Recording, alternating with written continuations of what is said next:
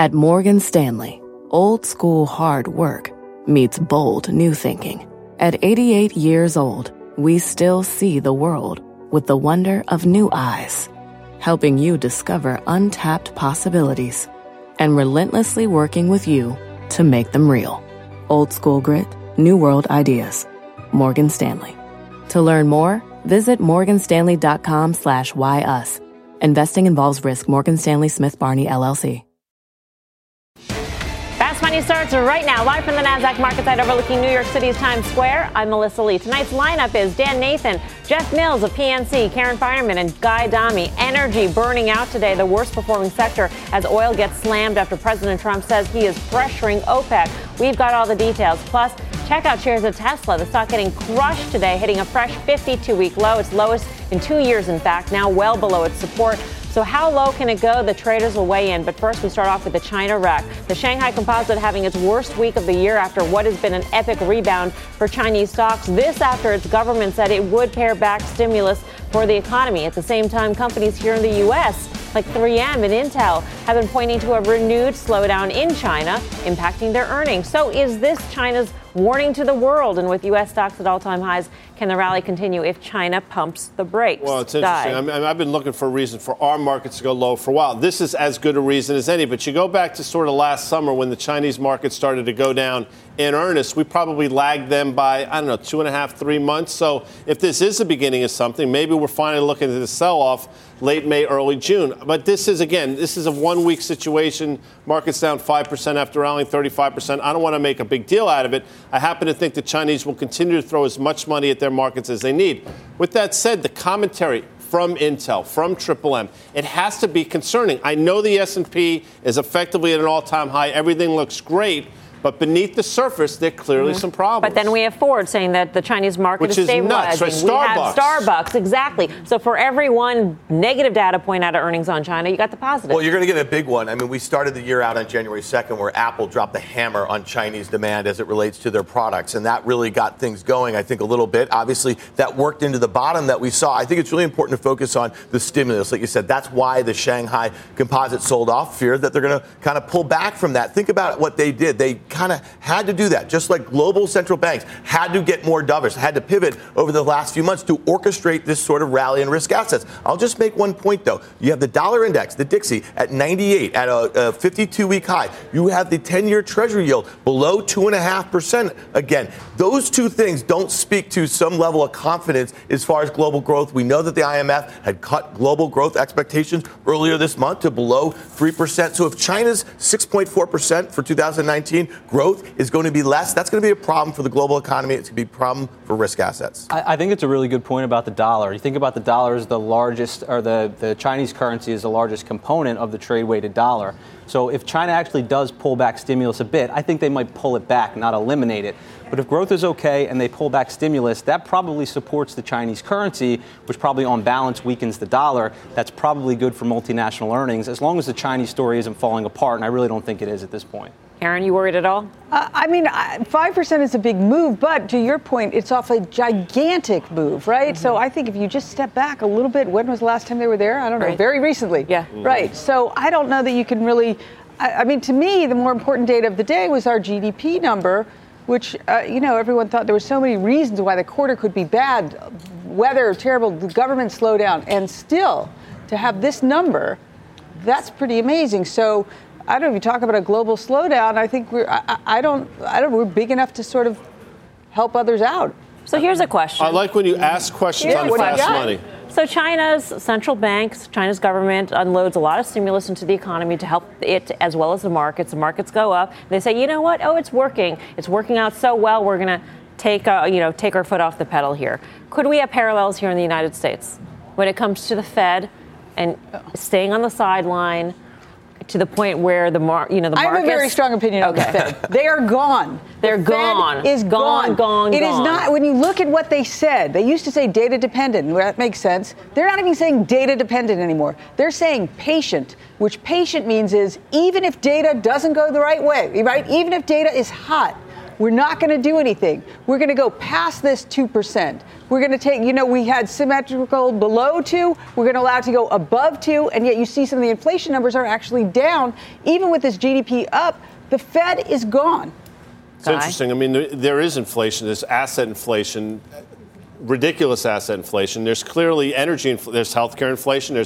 So there's inflation in all the wrong places. But Karen's right. In terms of the Fed, I mean, and I'm going to offend a lot of people here. They are data dependent. They're dependent on the Nasdaq going higher and the Dow Jones Industrial Average going higher. That's their data. And if you don't think it's true, just go back and look what happened in October into December. I mean, they turned on a dime because our market sold off. So by that definition, they'll never move. They can't move. But for Larry Kudlow, who I like as a friend and respect as an economist, for him to say after a 3.2 GDP print, however we got there, that there's still room for a rate cut, that's absolute madness. Well, economists might be generous there. I mean, let's be frank. I think maybe you want to call him a strategist or something like that, a political strategist. I mean, let's be frank, okay? We were just talking on the desk last night about Amazon. We were talking about inflation. What did they just do? They said they're going to use a portion of their profits, okay? Mm-hmm. So their EPS is going to be less, right? And they're afforded to do that because stock market has been bid up because interest rates are so low. And what happened? They're going to get you their goods faster. That is a disinflationary thing. Did you guys see Target down 5% today? Yeah. Did you see Walmart down 2% today? Those three companies have been massive disinflationary forces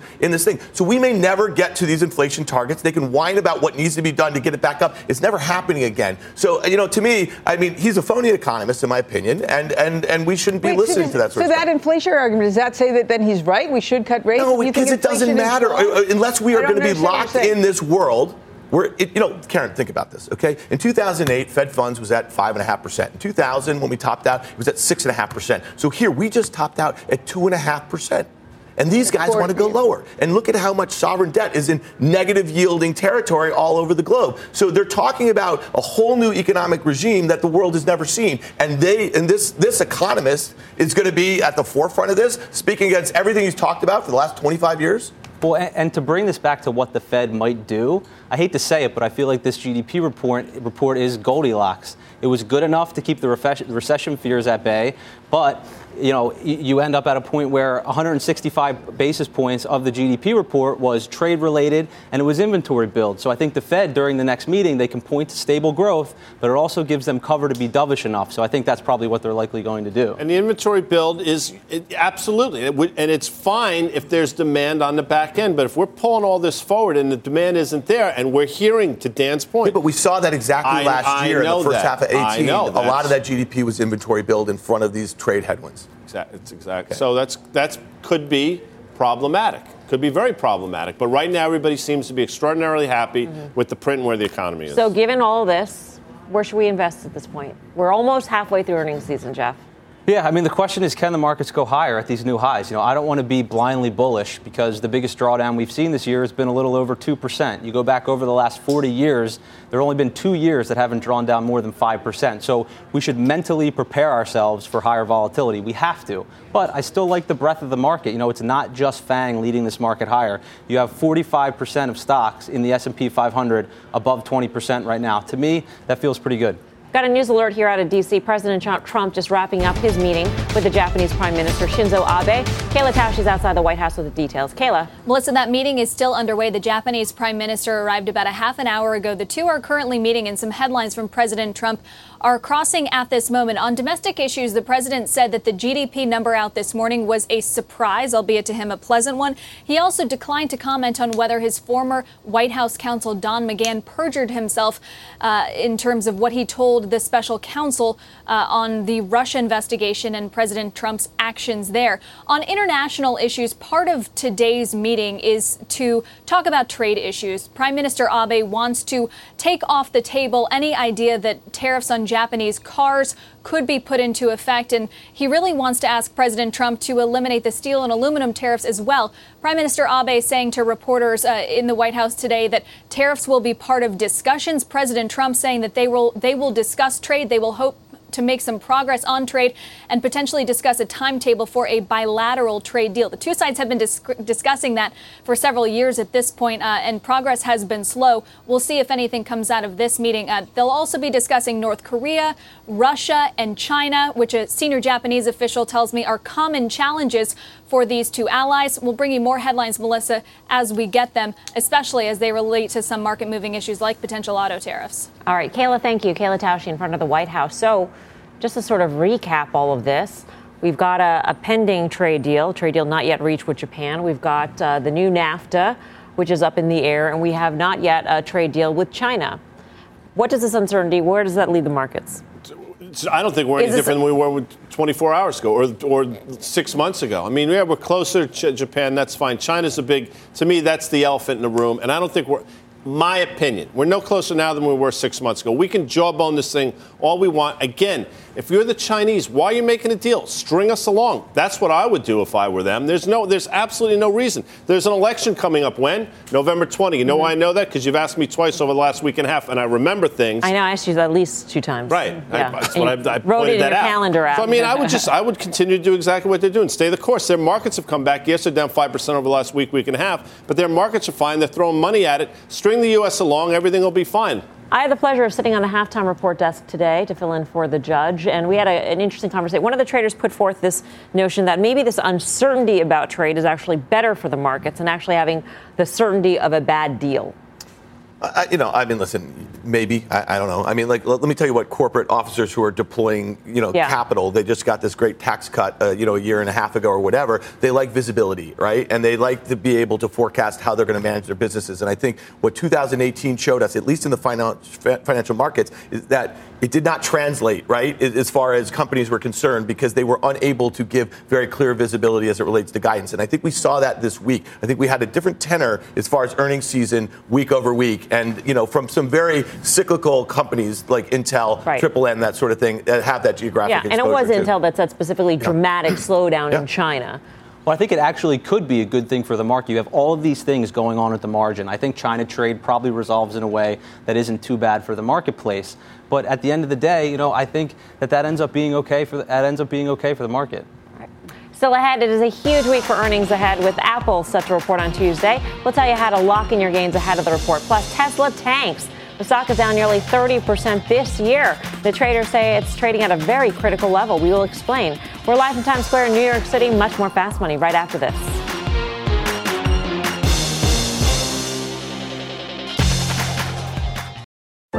What's on the horizon for financial markets? At PGIM, it's a question that over 1,400 investment professionals relentlessly research in pursuit of your long-term goals. Specialized across asset classes, but united in collaboration, our teams provide global and local expertise. Our investments shape tomorrow, today. Pursue your tomorrow with PGIM, a leading global asset manager.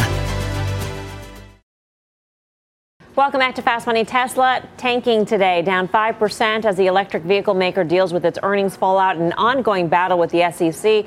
It hit its lowest level since January 2017, now broken well below its key support range that has been in play for the last 2 years. And on the flip side, Ford is surging after its earnings, having its best day in a decade. The automaker's market cap now surpassing Tesla's market cap for the first time in nearly a year. You've been doing some deep dive into this. Yes, I've been looking at this thing that's interesting to me. We have a chart that's going to show us some Tesla bonds, the ones that trade the most liquidly, against the stock for the year. So the thing that's interesting, you see the yellow line, which is flat, is basically the bonds moving up and down, up and down.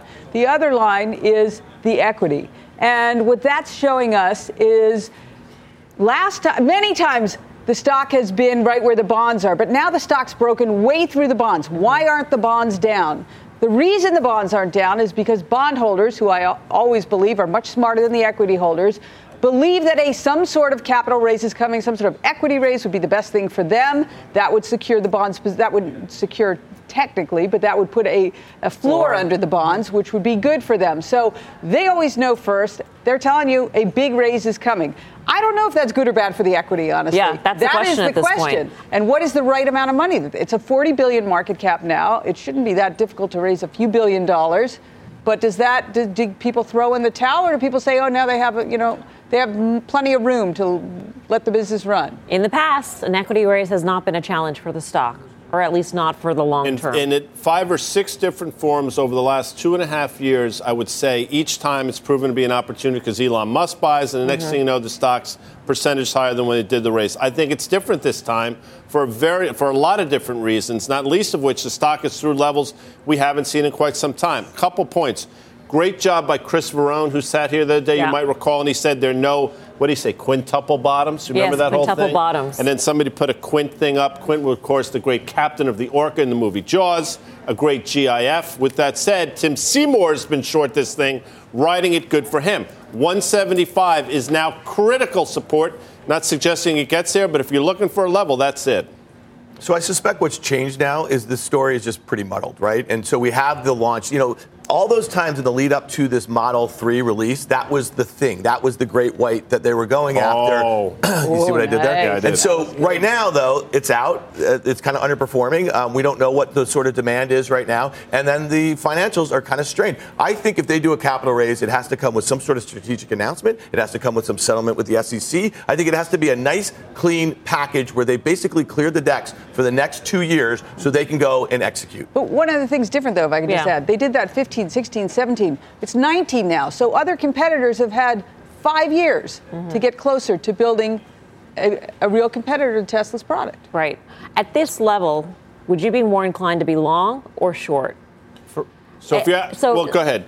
I was just going to say, for us, the outcome just seems too binary. I feel like as an investment, as a long-term investment, it's either going to go really well or it's going to go really poorly. And I feel like from a risk-reward perspective, that's not something that we're that interested in. I know the stock's down 30%, so maybe near-term the downside isn't as much. But I continue to worry about the fact that they burn cash, it's not showing up in profit growth, and eventually people start to tire, and investors aren't willing to fund them at cheap levels. And then you have all the regular concerns. You have big competition and so on and so forth. So for us as an investment, we'd probably stay away. We just showed at the bottom of your screen a news flash. We've learned that the SEC and Elon Musk, Tesla, have reached an agreement over Elon Musk's use of Twitter. Remember, originally they had asked for an extension to April 30th. We're granted that extension. They've since reached an agreement. We don't have the details yet, but apparently they have reached an agreement. So that business should theoretically be behind Musk as well as the company. So that's one thing cleared out here. Yeah, so you remember when they settled some suit, I don't know, something, he paid a $20 million fine. Investors didn't care. The stock was much higher. I think what's really interesting about the price action this week was how orderly the sell-off has been since the earnings. Now, it hasn't seen an uptick, which may not sound orderly if you're long, but it hasn't been panicky for, it just kind of drifted into the close. Now, down 5%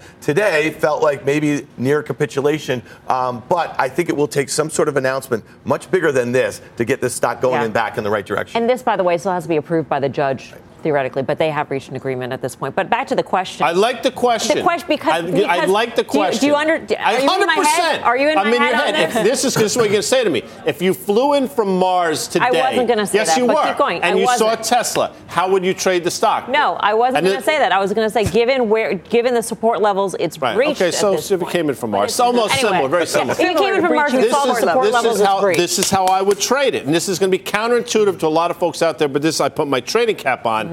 You buy it on a breakout on a close above 250, 255. Otherwise, you press your short, look for 175. That's how you trade it based on what happened today.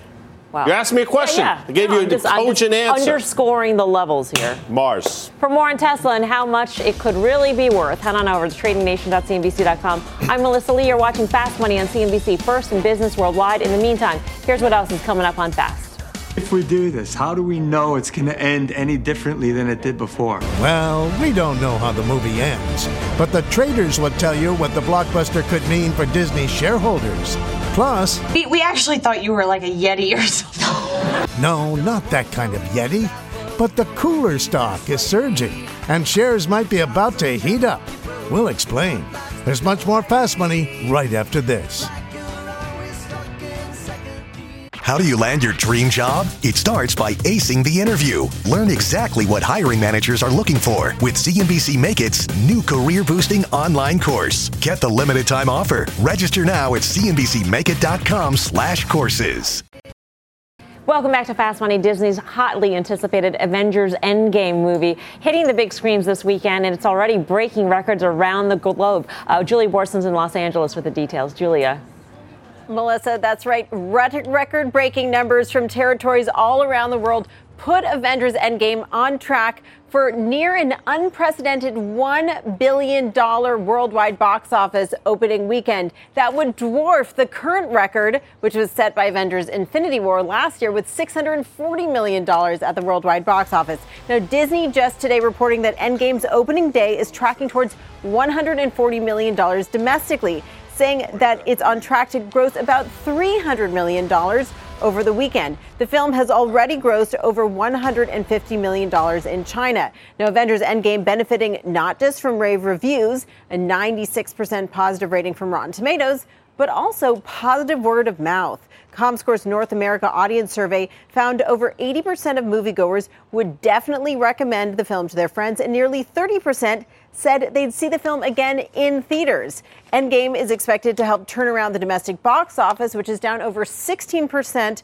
so far this year, and to further boost theater stocks, which you see now are up pretty significantly year to date. Now, Disney is expected to dominate the box office this summer. Cowan's saying that Disney has a murderer's row of films coming out, including Lion King, Aladdin, and Toy Story 4. And Disney's actually releasing almost half of all the movies coming out this summer with a budget of $100 million or more. Now, a massive hit from Avengers Endgame would not only be a win for Disney's studio, which spent a reported $400 million to produce this film, but could also really benefit Disney Plus, the streaming service that's launching in November, because Marvel and all the characters in Avengers Endgame will be featured heavily on that service. Guys, back to you. All right, Julia, thank you, Julia Borsten. Of course, Disney shares soaring to an all-time high just this month as it unveiled details of that streaming service. I mean, the halo effect from all this positive the reviews, et cetera, around this Avengers is going to be really good for the streaming. Yeah, so it's not just about the studios, as Julia just said. For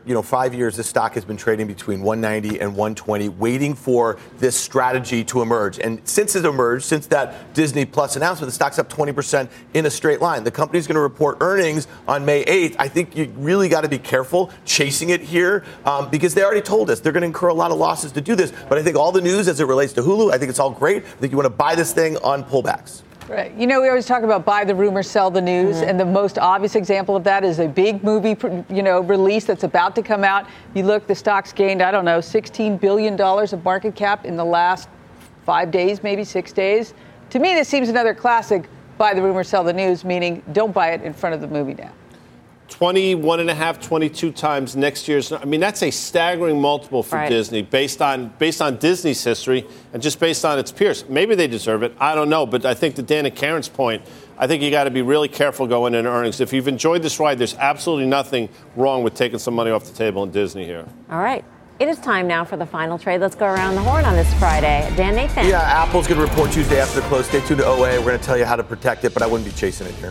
Jeff Mills of PNC. This is less about what to own, and it's more about how to own it. Look at IJR for your small cap exposure versus IWM. It's exposure to the S&P 600, not the Russell 2000. It has a quality bias. It's outperformed over the long term, and it's likely to do much better in a down market. All right. Thank you for joining us, Jeff, by the way. Karen. Yes. So Target obviously down on the news that Amazon Prime is going to one-day shipping. We don't know when that is. We don't know how much it's going to cost Amazon to do that. I think Target is overdone. I like it here. They're doing the right things.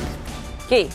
See Maria Ho yesterday? Yes. On the professional poker player. Professional poker on player. The Power Lunch on the Power Lunch. And who did she give a shout out to? You. And what stock was she talking pitch about? On UNH. She watches the Power Pitch and she said, you know what, he did a nice job. UNH into next week, peeps. That does it for us here on Fasty. Back at Monday at 5. Don't move.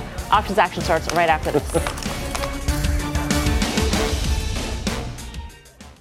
How do you land your dream job? It starts by acing the interview. Learn exactly what hiring managers are looking for with CNBC Make It's new career-boosting online course. Get the limited time offer. Register now at cnbcmakeit.com/courses.